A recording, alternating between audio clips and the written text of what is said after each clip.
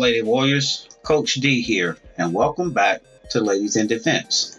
Today, I would like to discuss a statement which I seem to keep reading and hearing frequently, and that statement is, you do not need to master a martial art or spend years training to be able to protect yourself. Now, this is only partially true. The fact, if you're attacked, you must use a technique from some form of martial arts, or at the very least, one or two combinations from boxing or MMA. It's a known fact that most people think and believe that taking a 1 or 2 hour self-defense seminar will provide them with the necessary tools to defend themselves. That is so far from the truth and reality. Mastering the martial arts is not a necessity, but many hours of practice within a well-structured program is a must. You'll need time to commit your newfound skills to muscle memory. So, what is muscle memory? Muscle memory is the ability to reproduce a particular movement without conscious thought, acquired as a result of frequent repetition of that movement. Great examples of muscle memory would be riding, driving a car, or simply riding a bike. To be able to perform an action without truly thinking or fully focusing on the particular task. Let's face it, to learn anything requires one to practice, and practice will eventually lead to mastery or muscle memory. Repetition or practice is a fail-safe. Enough repetition gives you something to fall back on, something that, unlike your primal instincts, you can shape up to be what you want it to be.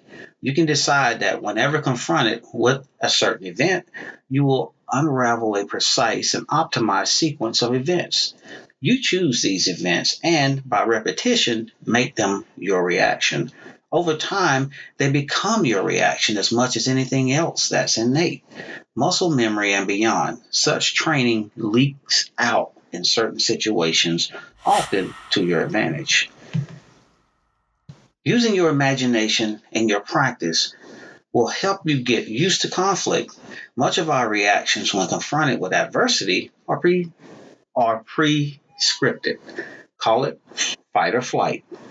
The issue most have is that they freeze in conflicts. They lose control over their own situation, anxiety, fear, fury, etc.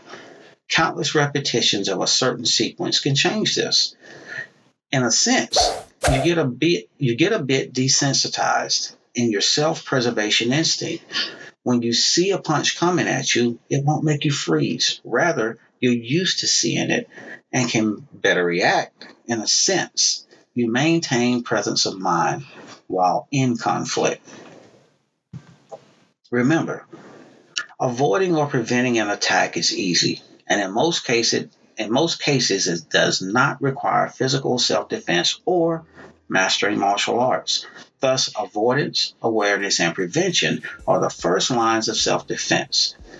For an assailant to attack you, he only needs 3 things: intent, means, and opportunity. Therefore, the easiest way of preventing or avoiding an attack is to deny the assailant any one of the 3 things. And you need to practice. All right, ladies, that's all I have in this episode. Short and sweet. Don't forget to like, subscribe, make your way to the website, and pick up the technique of the day. Talk to you guys again in the next podcast. Peace.